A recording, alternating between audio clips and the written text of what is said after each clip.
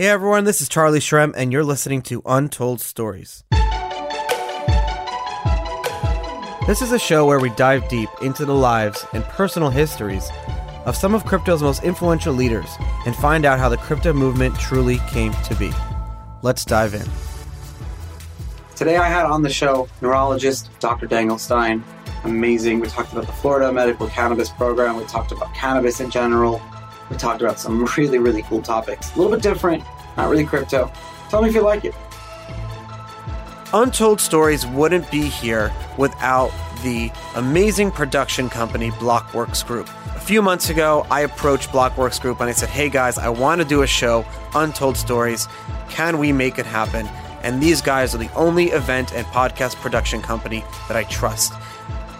Really, the show is powered by them, and it wouldn't be here today without the amazing work of the Blockworks Group team.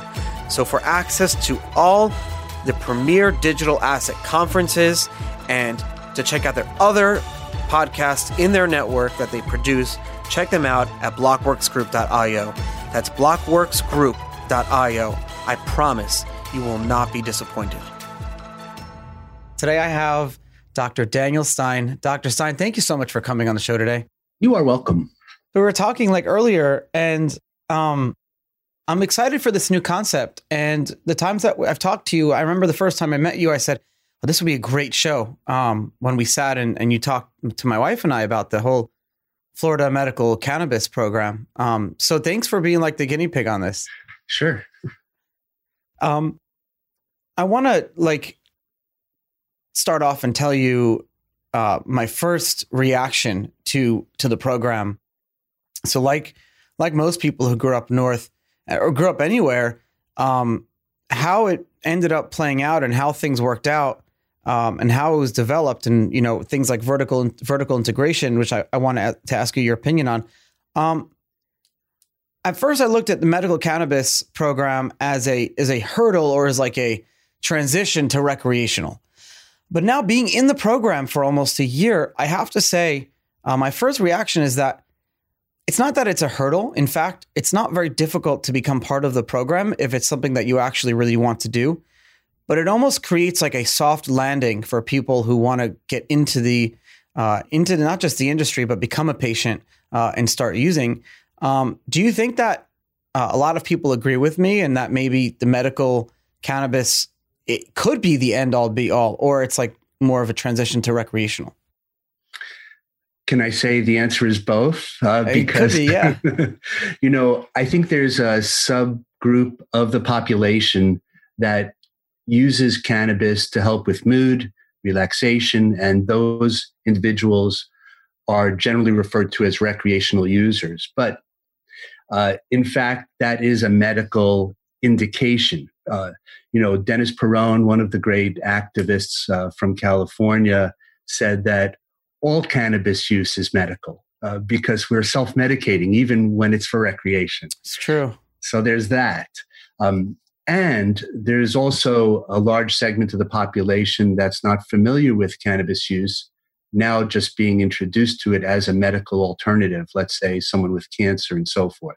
So I think that for a large number of users now, they want to become legit. They want to get legal. They want to get their cannabis without taking risks on the, on the black market.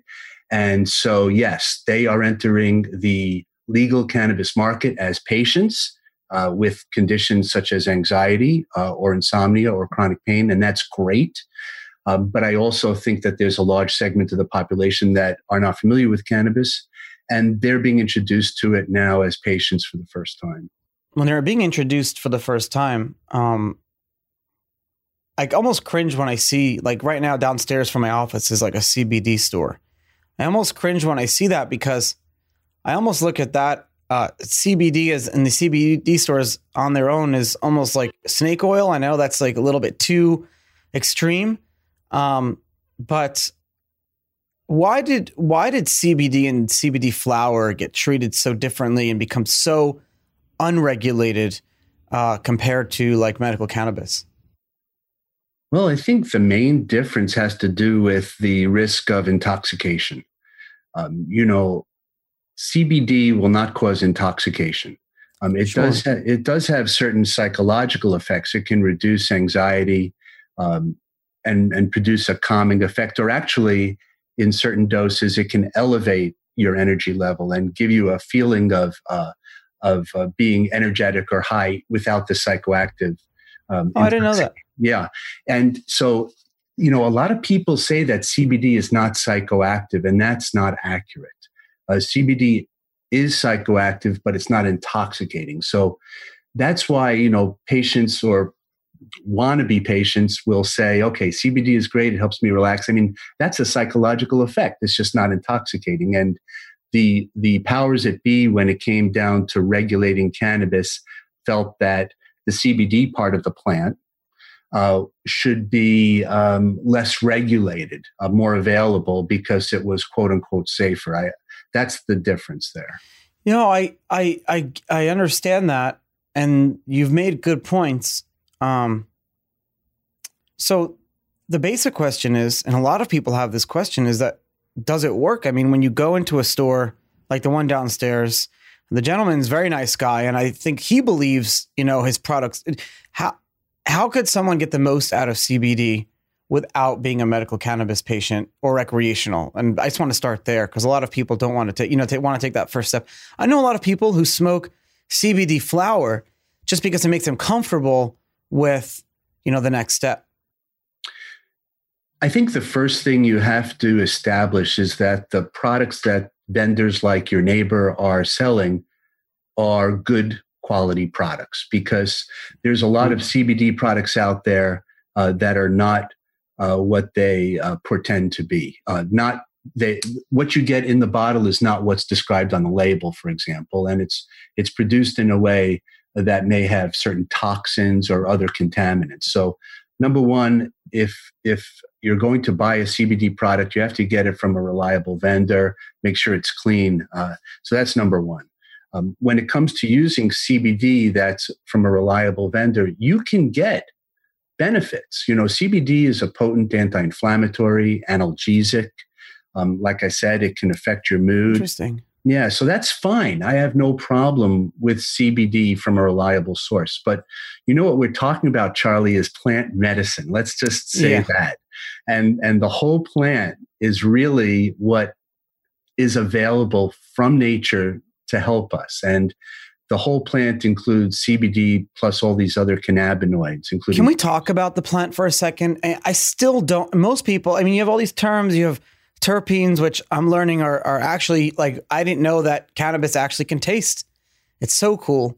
Can we talk about the flower and the plant itself, just from the first time, someone puts a seed in the ground or at a lab or whatever, and then it starts to sprout, stems or whatever. What happens? Because apparently it has to be a female plant, not a male plant. I don't know all of these things. Most people don't.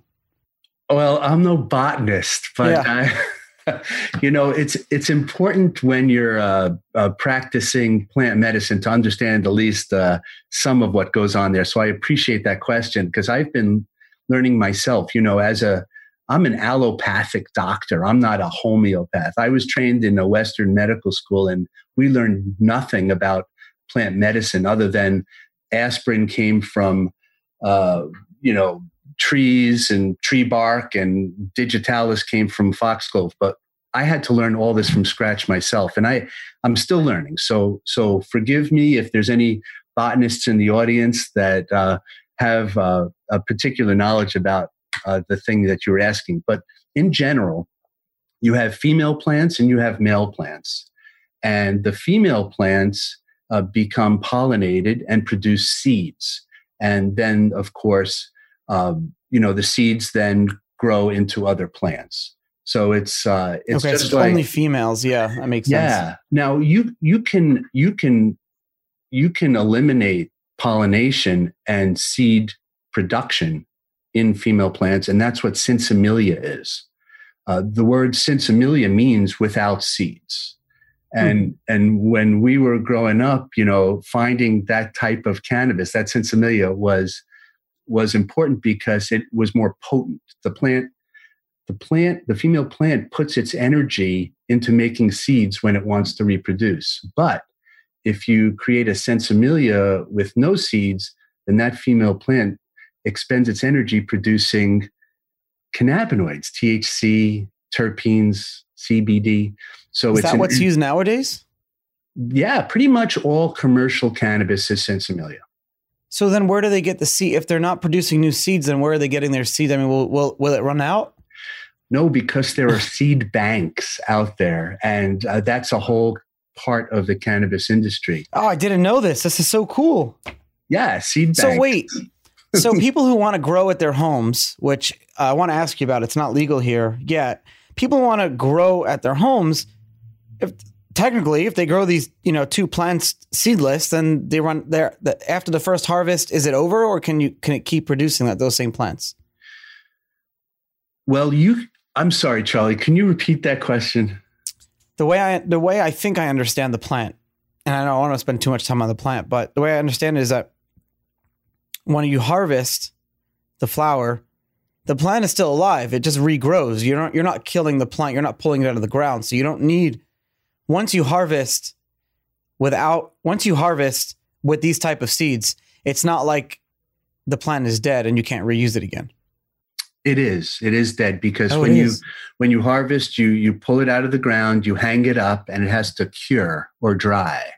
And that's it for that plant. But before you harvest, what you can do is create clones, take cuttings from that plant, put it back in soil, and grow what you hope will be a genetically identical product to the original plant. And that's super important because right now, cannabis industry, cultivators are working very hard to create certain varieties of cannabis that will have certain effects, either, for medicinal purposes or for so-called adult use or recreational purposes. Interesting, because that actually leads me into the topic of that vertical integration, which is a hot topic now, when it comes to, the ability for growers to come in. Like you have a grower who develops an amazing strain in California, wants to come in and license out. It's very difficult here. I think there's very few dispensaries here. I know that VidaCann has the Tikkun Olam,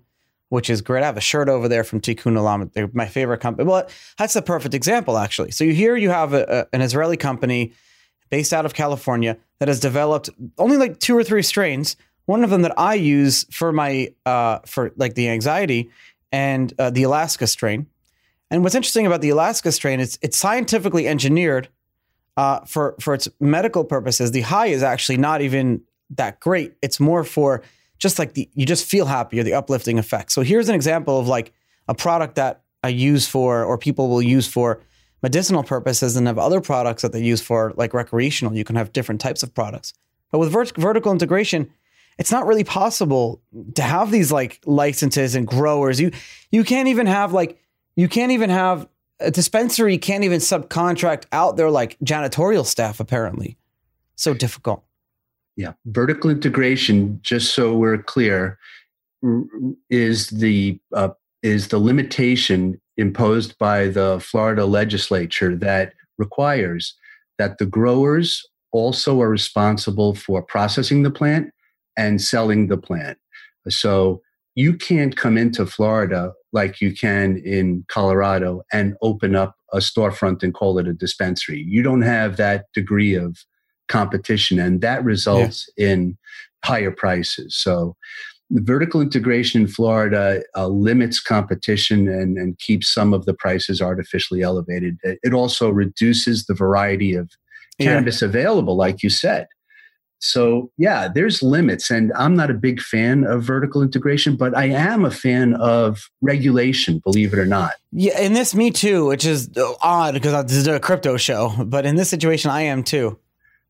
Yeah, you want the products to be clean, and you want them to be free of pesticides and heavy metals and mold. And so, the regulation part is important. A lot of my patients will ask me that. They'll be like, well, I read about this terrible lung disorder that you can get from vaping. How do I know that the vape cartridges I buy at the dispensary here in Sarasota won't cause that problem. And I can tell them confidently that they won't, because there's no vitamin E, diluting the oil in the vape cartridge. And that's only a product of the regulation. And that was a big issue with vaping. And people are still worried about vaping because of all the cutting agents. But like you said, it's regulated here. So regulation in this situation, is a good thing. With supply, that at least it's coming, the supply chain is completely set. I think it could open up a little bit more, though. I hope it can.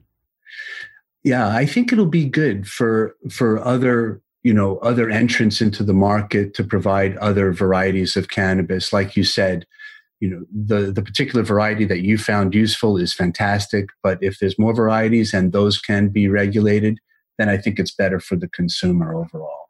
You alluded to something interesting earlier with Western medicine. I found it kind of like interesting and cool the way the program was set up, not just here but other places. How basically the doctors have become almost like the gatekeepers for people getting, the toll booths of getting into the industry. And these, like you said, here you almost have so you're trained in Western medicine, you're a neurologist, and then you have this like cannabis thing that we've known for a long time that it has medical benefits, but the studies have been almost non-existent just because it's not, it's federal Schedule 1. And it's so interesting how everything worked out, and how you now have shifted and have created a cannabis clinic. Can you tell me how that all worked out? And did you get any feedback from your peers or colleagues in the, in your industry, in your space, in the neurology fields, for doing this? Well, when I was practicing general neurology without any cannabis clinic availability, my patients would ask me about cannabis medicine because they had explored it on their own. They were self-medicating and they wanted to know my opinion. So for years, especially my multiple sclerosis patients, for years, they were asking me my opinion on cannabis use to reduce muscle stiffness. Just because we didn't have research going on in the United States, doesn't mean there wasn't studies going on in the rest of the world. Plus, we know that for thousands of years, cannabis has been used effectively for medication. So I had been asked about it for many years. And when it became legal in Florida, Amendment 2 passed in November 2016. I saw that as an opportunity. So I got my qualification, my certification, and started offering cannabis legally to those patients. And they were very happy to have that option because, conventional medicine falls short for a lot of patients. And when I made that offer available to not only MS patients, but patients with migraine or, Tourette's, epilepsy, chronic pain, and other things, it was very well received by the patients, very well received. The community of doctors, though, the other Western trained physicians here in Sarasota were not 100% on board initially, but I had established credibility here. I've been practicing in Sarasota since '93. So the docs here knew that I was not going to offer something that I didn't think was safe. Yeah. I had some political capital. So I sent out letters to everybody. I was like, okay, I'm doing this thing. And I tried to visit the docs' offices. I was giving a presentation. How many doctors were there in the beginning when so I when we moved here, the program had already started, but I mean, how did the program kind of launch? How many doctors were there? Were you one of the first ones? I was one of the first ones. It launched after the November elections beginning in January 2017. And there were a handful of doctors in Sarasota County, maybe 10 docs. And throughout the state, there may have been 100 or 200 statewide in the Wow. Yeah. And so I incorporated in April, actually. My daughter Juliet is a co-founder of our Neurology of Cannabis business. Oh, cool. Yeah. And then we launched our clinic the following October. And I think that we were about around 500 in the state, maybe 600 max, the whole state. And so I did the numbers, and there's a huge need. There's a huge need for reliable docs to provide the service.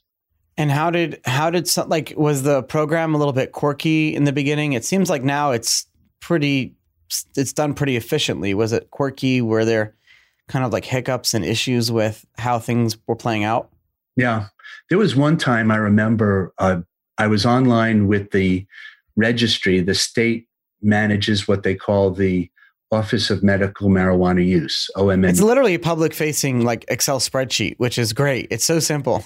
Right. And now it seems to be working pretty well, but I can tell you there were bugs, there were hiccups. And one time I was actually on the website and it shut off. And then a few minutes later, it came back on with a different design. So, oh, that's so funny. With different questions and different requirements and more requirements for the doctor in terms of, qualifying patients and dotting all the I's. And so it became actually a little bit more difficult for many of the docs to do the registration process. And a lot of those docs that signed up to do it initially have dropped out, actually. So really? Yeah. So even though the process is becoming more efficient in terms of patient use, the requirements are more stringent in terms of doctor use. So there's that. It's very interesting how that, oh, my light's turned off. It always happens during the show. It's great, actually. I'm here in Sarasota. I'm on Main Street, right upstairs above Classico, and where the office is, and you're here too. Cannabis really was put in front of the limelight during COVID-19. I love how we went from like cannabis being like you can get shot on the street by the cops for having a joint to being an essential business. It's kind of crazy. It is. It's crazy, and it's good.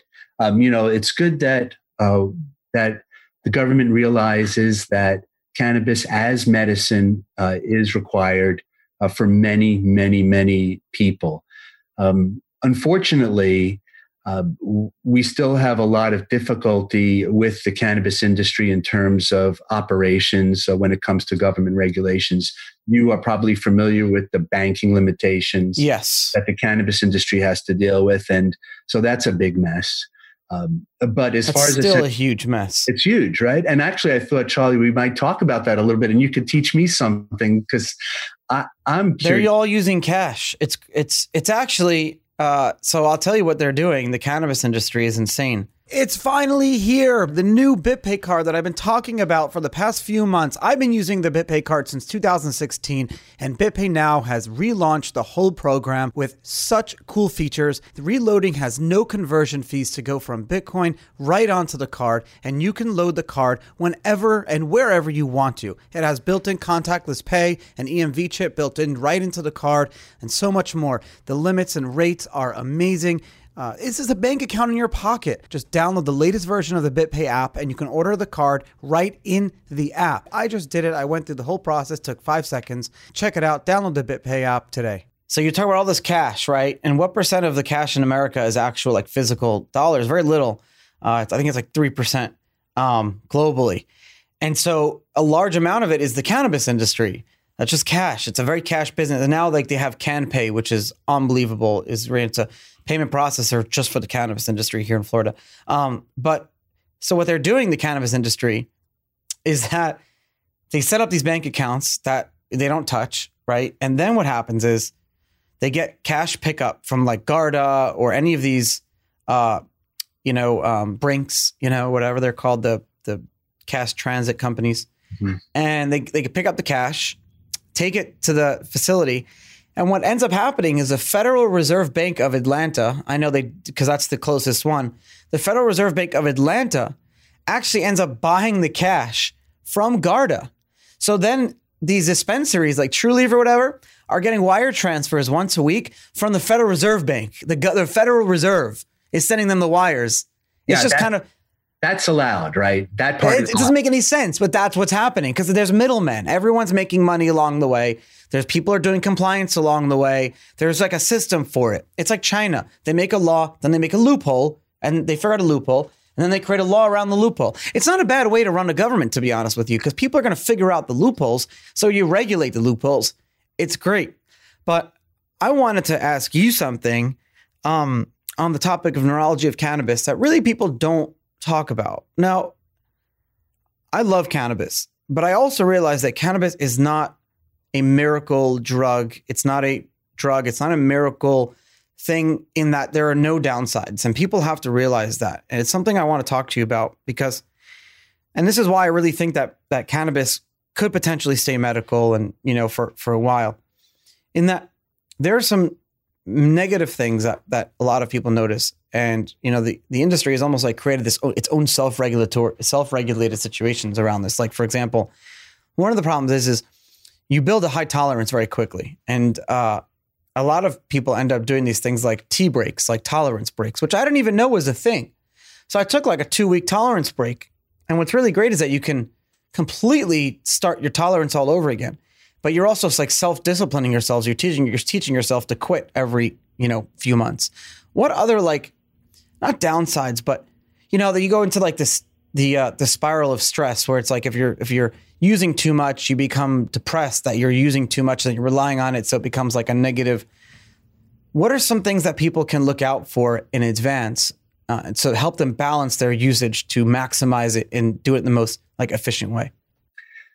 There are risks to cannabis use, and it's an important thing to address because in young people, for example, using too much cannabis, let's say before the age of 18 or even as a 12 or 13-year-old, if you use too much cannabis, and what is too much, but let's just say that you're not feeling confident socially unless you're high, or you have trouble learning how to cope or sleep or eat without being high, then you develop what's called a cannabis use disorder, CUD. And cannabis use disorder is a condition where individuals rely on cannabis to participate in day-to-day activities and occupy themselves with the task of acquiring cannabis. They're preoccupied with that. And they suffer socially if they don't have it. So even though they may know that they're not behaving normally with cannabis, they're avoiding work, they're not going out to certain social events because they'd rather be home. So that's a cannabis use disorder, CUD, and it's in the Bible of psychiatric disorders, the DSM, Diagnostic and Statistical. It's a real thing. I think everyone goes through it though at some point. It's how you find your jive, your balance, right? Exactly. And if you're a young person, you don't necessarily have the frontal lobe function to help modulate those activities, then you're more at risk for a cannabis use disorder. You can't self-regulate. I think self-regulation is something that you develop in your mid-20s. I think it's not even when you're 21. I look at myself when I was 20, 21, I had no self-regulation, but now I feel like I do, not just with this, but with anything. Yeah. So, maybe because you have a future you care about now. Maybe that's why. I don't know. You have a lot more to lose. You have more to lose when you're young. You're impervious. You can't hurt yourself. And let's face it.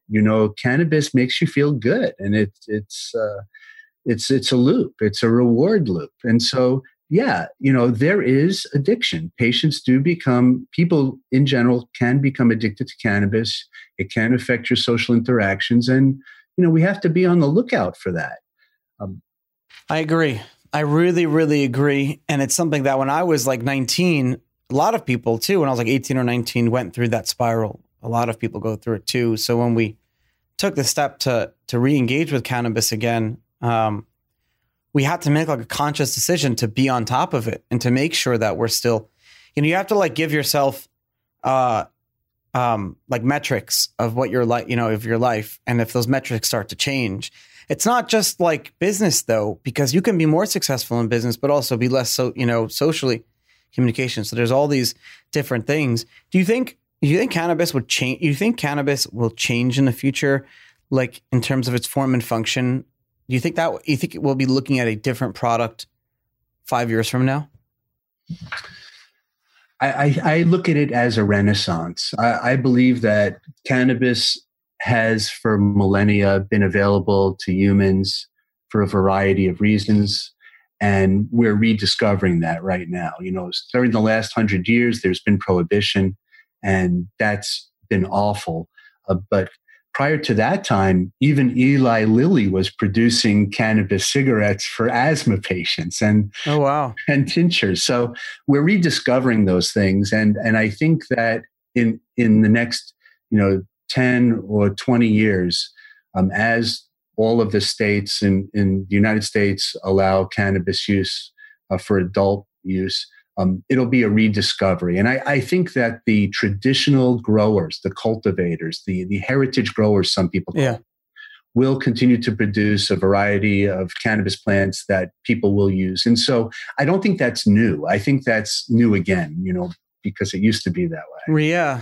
It's just, it's still the same under the sun, or the sun remains the same, or whatever the term is. A lot of people in crypto are very similar and say, like, now everyone's talking about Bitcoin, but in the future, crypto will just be part of everyday life. Cannabis, can smoking flower potentially become like a niche thing, and THC and CBD end up becoming part of like mainstream medication? Yeah, I think it will. I think cannabis use will become mainstream in much the same way that alcohol is. There'll be regulations on age, limitations, amounts, intoxication measurements to provide a certain surveillance to protect people from hurting other people. I mean, it's going to be regulated, but it will be available. And one of the varieties of cannabis that's, let's say, more artisanal will cost more, and that's like the microbrew. Whereas there'll be other cannabis that's more gel caps or whatever will just be sold at Publix or whatever. Exactly. And so that's the future I envision. Hey, so I had a great question. I forgot. No, maybe that's what I write them down, but I forgot to write it down because I was so engrossed in the question. What the question was around Schedule 1. So why has the federal government been so reluctant to even create a probationary schedule to put cannabis on? Like, I guess what I'm asking is, yes, they've been very hands off. There have been letters under Obama's administration. There have been letters where the attorney general has written, I'm not going to touch this, but still reluctant. The most liberal president we've had in a while, Obama, still didn't take it off schedule and even talk about it. But then letting all these states develop all these programs, Department of Health, is running this program here. Why have they been so reluctant to just change the concept of having drug schedules? Why is that even a thing? Money, Charlie. It's money.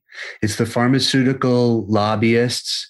It's the established political machine that prevents social progress because of greed. And it started in 1937 with the cannabis prohibition and the Tax Act before that, which protected industries that were afraid of hemp.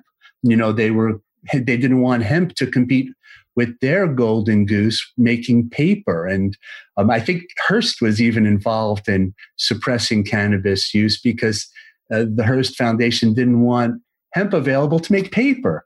And the other thing is the social injustice part, because throughout our history, unfortunately, our government has used certain powers to suppress certain social groups throughout history. And cannabis has also been used, especially under the Nixon administration, when the Controlled Substance Act was written and Schedule 1 was developed, to use cannabis, not only cannabis prohibition as a way to protect industry, but also to villainize or attack people of color and from other countries. So that's it, man. It's the social machine that it's a social political industry out there that adds to the prohibition. It's awful.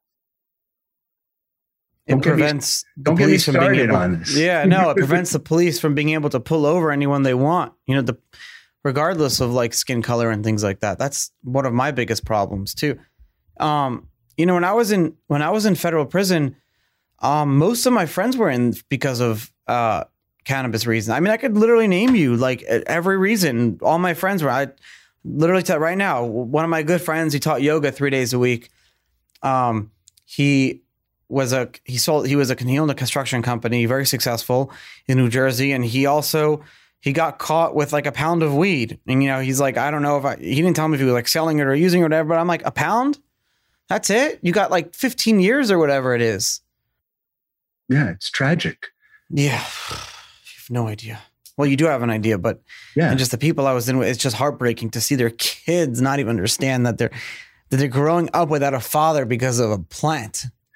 Yeah, and the social inequity, depending on the color of your skin and where you live was part of that.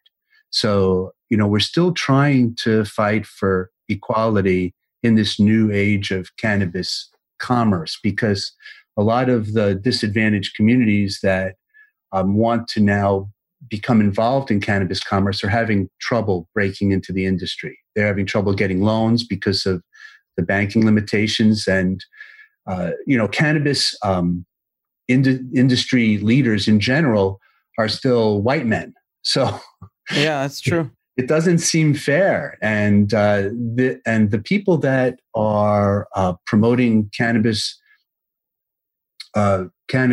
laws nowadays, that are socially conscious, are sometimes opposed by people that are promoting cannabis industry changes that are more commercial. So we have now two groups of at least two of individuals that are trying to promote cannabis use.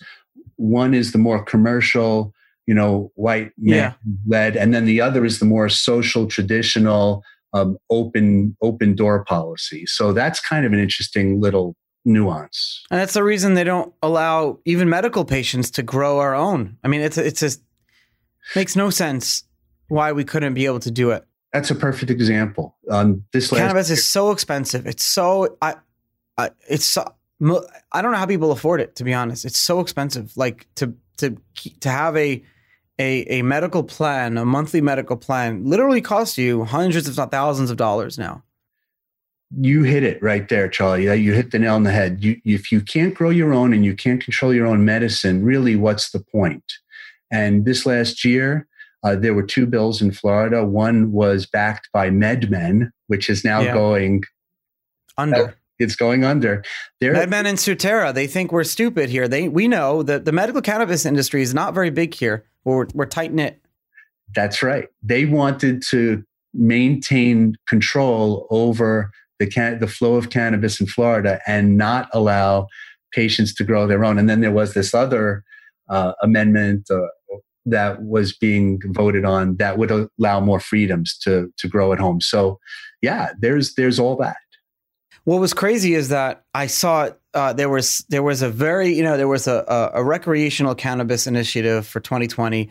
It was well funded and well put together, but it died very quickly. Actually, they pushed it off 2022. The reason being is because the backers were the ones, like you said, and it was the ones that pushed back on like high regulations. So the recreational law would have like not allowed people to grow on their own, and it would have only allowed medical dispensaries to start selling recreational. So basically, like so the industry, which is the patient community, which is 300,000 people or whatever, there are very few forums that we congregate on to talk amongst each other, and we know that the dispensaries read those forums too, and we were very angry about the bill. We were extremely angry about how these things were going to go out. I have been very happy with. You see, like Mr. Morgan, he's been very adamant towards like legalization here, and a lot of like libertarian people too are pushing towards it. Do you see that people are pushing towards like legalization here because they want to use the product, or is it more for like freedom oriented related people? Well, I think in Sarasota, considering our demographic, our population is still a little older, and I think that they want the availability as medicine, so the cost goes down and they have more freedom. It's not so much the libertarian view, I don't think, but certainly there's both. Yeah. What are the demographics? A lot of people think it's just 18, 19-year-olds that are interested in cannabis. I wish they would release the demographics of the total MMJ database in Florida. I would love to see what the average like cannabis patient age, like stuff like that.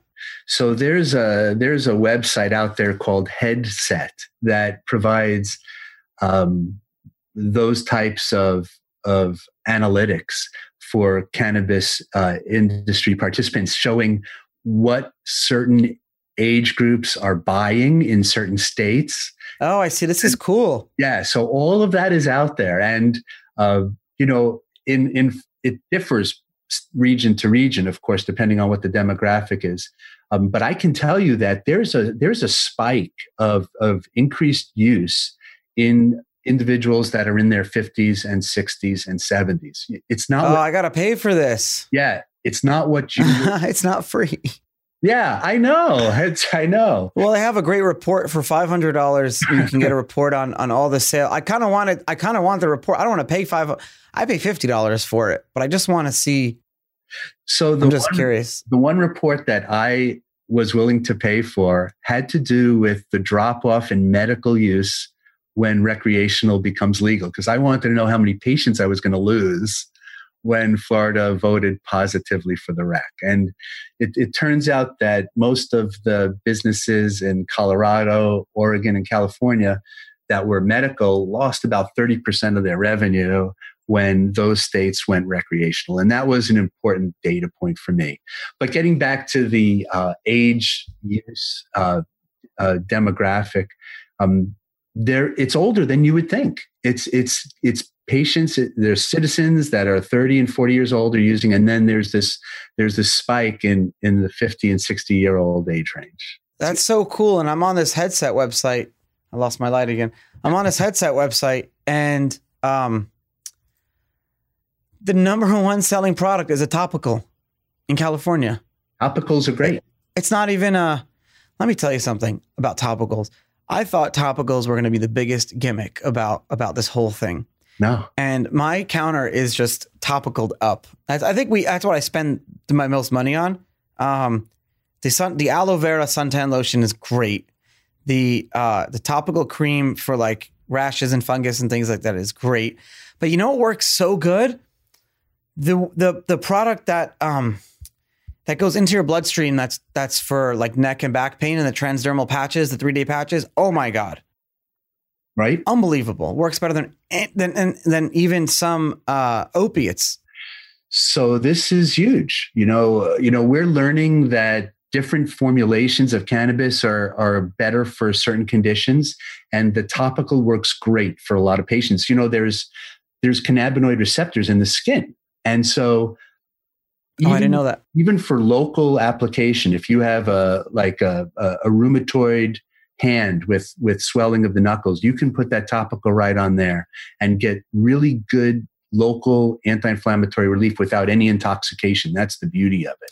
That's why I like them too, because I could be at work and I have the cream in my hand or whatever. It's really great. Are there any like real long-term effects that we see on our cannabinoid receptors? Like we talk about tolerance break and you reset that, but are there like long-term effects on the receptors themselves or our bodies or whatever? We just don't know yet. We haven't seen any long-term adverse effects on receptors for cannabis users that, let's say that for this, we need to do a lot more research. So there's this thing called PET scanning, PET. PET scans can be used to measure receptor density in different parts of the body. So you can get an injection of one of these radioactive ligands, we call them, and they'll bind to the cannabinoid receptors. And you can actually see, for example, in patients with post-traumatic stress disorder, that their receptor density in a certain part of the brain is lower than it should be. So that's pretty amazing. Wow. That's amazing, right? So, yeah. Then what you do is you give them cannabis, And that helps supplement their endocannabinoid system and provides more of a stimulus to help pick up the slack for where those cannabinoid receptors are low. And so that biology, that is so amazing, isn't it? I mean, that we're learning that kind of thing. That is so cool. But to answer your question, we don't know for sure if there's any long-term detrimental effects on receptor distribution, but we don't think there is, because those receptors, they recycle. They sit on the surface of the cell. If you use too much stimulation, then those receptors downregulate. That's what we call the. So what's happening with the tolerance? Is that what's happening? That's what's happening. Those receptors downregulate, and then you need more of the chemical stimulus, more of the transmitter, cannabinoid, whatever, to stimulate that cell. And then so how long does that take? Like, how does your body know? It's interesting because Bitcoin works in a very similar way, and I'll tell you how. But how does that actually work? And like, what's a time frame realistically? It's days and weeks. It's amazing. Yeah, you can build up tolerance within really days. So that using cannabis on a regular basis initially actually causes a sensitization of the cannabinoid receptors. So initially, using for several days in a row actually gives you more of an effect. And that's why some people say, oh, I smoked pot when I was young and I didn't feel anything.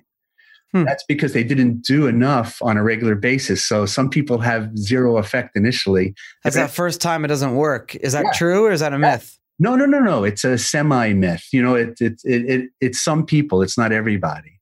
If your endocannabinoid system is working beautifully, you can throw in some extra cannabinoids through smoking marijuana, and it has no effect on you. Is there a way that that a user can like balance his tolerance or her tolerance without having to take?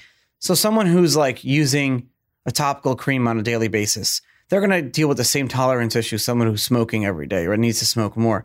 Is there something that can a person use different products, different strains, is there something that you can cycle on a daily to weekly basis to continue to give yourself that tolerance? It all comes down to the dose. Okay. If you reach a certain level of benefit using a certain dose and just maintain that level, you can avoid tolerance building up. If you maintain the dose, you maintain the effect, you reach a plateau. How do you do that, though? How do you maintain the effect by maintaining the dose? Well, are you chasing the high, kind of like Yeah, you're chasing the high. So for the majority of patients, we have to educate them to titrate up the amount of cannabis that they're using till they achieve a certain response, and then just stay right there. And the majority of people do not need to increase the dose to maintain that effect. But what they do is they increase the amount anyway. Yeah. So the tolerance is an issue for a lot of patients, but for most people, you can build up a certain response from a certain dose and maintain that actually. That's so interesting how that can work out. Because I'm learning so many new things, and I think people are learning as well now how that all works. There's this other thing, Charlie, that's important, I think, for not just your listeners, but for everybody to understand. There's what we call a biphasic response for cannabis, where you can start with a small amount and build up a certain effect. And then if you use too much, it actually gives you the opposite effect. Yeah, we're alluding to that earlier. It's that downward spiral. You get the opposite effect. I see people go through that sometimes, and they quit for months because of it. And then they recycle their receptors. They have that tolerance break, you said, and then they're good to go. And then they have to start out with a lower dose again, and that's fine. Dr. Stein, thank you so much for taking the time and coming on the show today. It makes me want to go. I'm going to go medicate myself after this. I got to finish work though first. You are so welcome. Thank you. I love talking about this. Our mission is to educate and provide access, and I'm sure that this is helping in that respect. Thank you so much. I completely agree. Educate and entertain. That's like my motto in life. Try to do the same, like E&E. I don't know where I heard that, but I can't take credit. But anyways, thank you again. You're welcome, Charlie. Hey, everyone. Thanks for listening. New episodes of Untold Stories are released every Tuesday and Thursday at 7 a.m. EST on untoldstories.com, Apple, Spotify, or wherever you get your podcast. Untold Stories is produced by Jason Yanowitz, Michael Ippolito, Reed Hannaford, and Riley Silbert of Blockworks Group. Our account executives are Gina DeFelice and Julie Muroff. Our content is written by Kathy Zolo, Ronnie Tishner, and Scott Offord. Special thanks to Wayne Dallaire from Jump Dog Audio Productions. And of course, I'm your host, Charlie Shrem. You can follow me on Twitter at Charlie Shrem to continue the conversation. Send me some messages, feedback, or anything you want to say. And remember, please give some love to my sponsors, and I'll see you next week. Remember, strength in numbers and information is power.